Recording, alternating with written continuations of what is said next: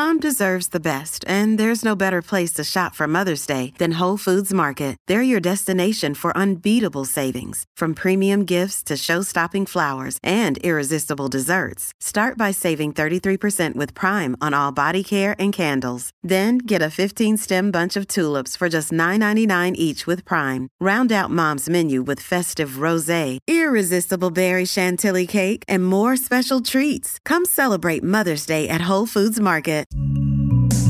It's a great day for a podcast. Once again, here he is, John Oakley. This is a story that, I can relate to. Sometimes you go into a restaurant, a fast food joint, and, you're given the quality of a product that doesn't in any way, shape, or form resemble what you were expecting, certainly not based on graphics, and fancy posters and other things like that. So the story out of, it's made its way into the court or about to in the Eastern District of New York on behalf of a gentleman there who's suing Taco Bell because his Mexican pizza did not come as advertised. In the renderings, it was seen as, beefy with the beans and rather plump in terms of, and, again, this gets the appetite whetted, but he was seriously disappointed, and he's taken up the case he's the chief litigant, I guess, in a lawsuit, a class action lawsuit that's been filed by Anthony Russo, the lawyer for the client, and he's based down in Fort Lauderdale, Florida, joining us here on the Oakley Show at 640 Toronto.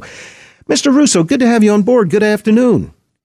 Good afternoon. How are you? I'm great. So you're filing this suit. I mean, has it already been filed? It's been filed. I believe it was filed yesterday, and it's ready to go. So what's the basis then in legal terms or otherwise? Well, we filed several of these, McDonald's, Wendy's, Burger King. The basis is the same thing that you had just earlier stated. When you're seeing these advertisements of these plump and juicy meals that they're going to get, and you get something that is not even slightly off, it's just not even the same product.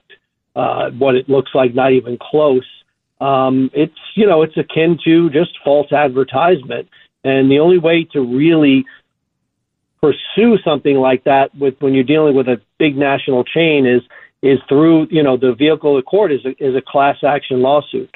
Different than if you had let's say you had bought a car and it wasn't the car you wanted, you'd hire a lawyer or you'd prosecute and have a lawsuit for that particular one-off product not being what you had bought. This is a different situation.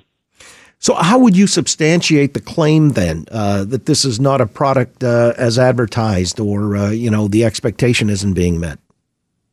Well, it's pretty simple. I mean, the consumers have gotten much more savvy, over the last, 20, 30, 50 years, with the digital advertising and advertising, everything moving so fast.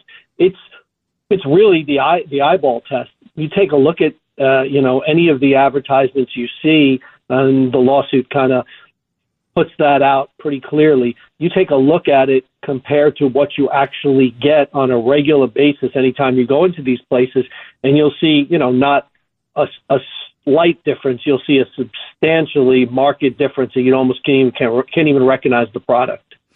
So is this, let's say, less than palatable Mexican pizza that your client had ordered and paid, I guess, close to $6 for? Is that going to be submitted in evidence? Does he have it in his possession?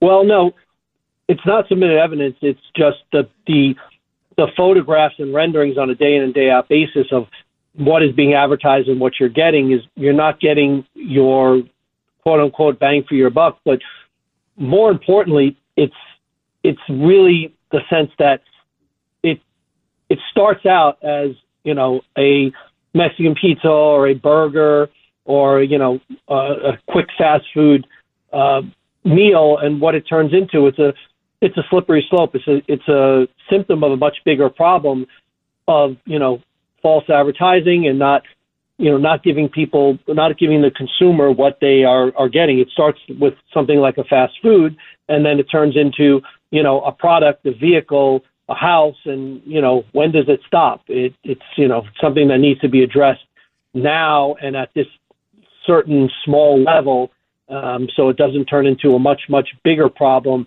of general advertising.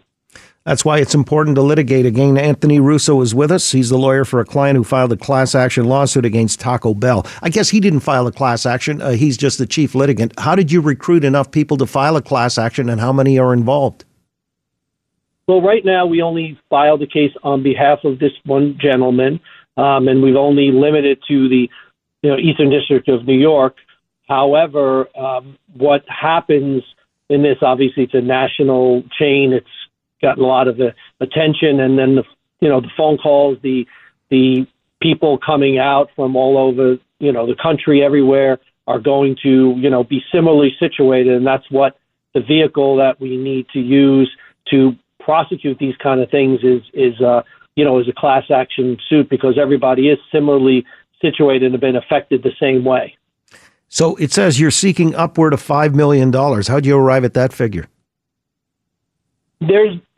Depending on which court you're in, there's just different jurisdictional requirements.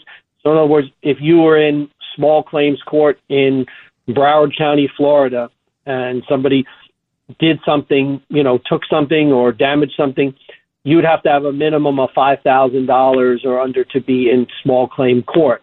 So that's just the jurisdictional amount. If you're in circuit court, it would be, $25,000. So different jurisdictions will have different requirements to allow you to go into that court. And that's just one of the jurisdictional requirements for a number that was put out there to say, hey, it's going to be at least this much, if not more, once it starts to get figured out. So that's really just an arbitrary number put in there just to meet jurisdictional requirements.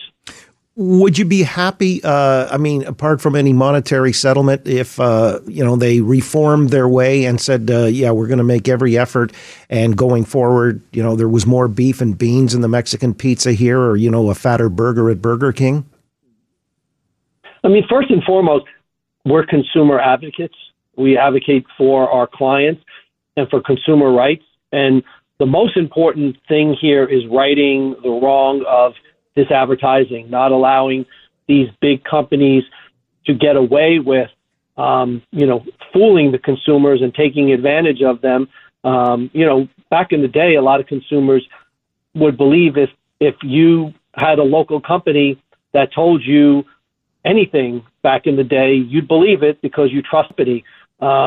This is a trust factor with consumers. Now that they've become more savvy, they're fighting back when they're not getting what they are being, advertised to be given.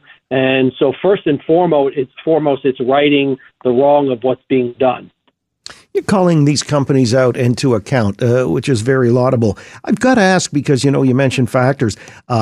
This is something that's been said. Taco Bell's actions are especially concerning now that inflation, food, and meat prices are very high, and many consumers, especially lower income consumers, are struggling financially. Are these aggravating factors that really weigh in the balance here? Because, people should be getting, full value for their money, their hard-earned money?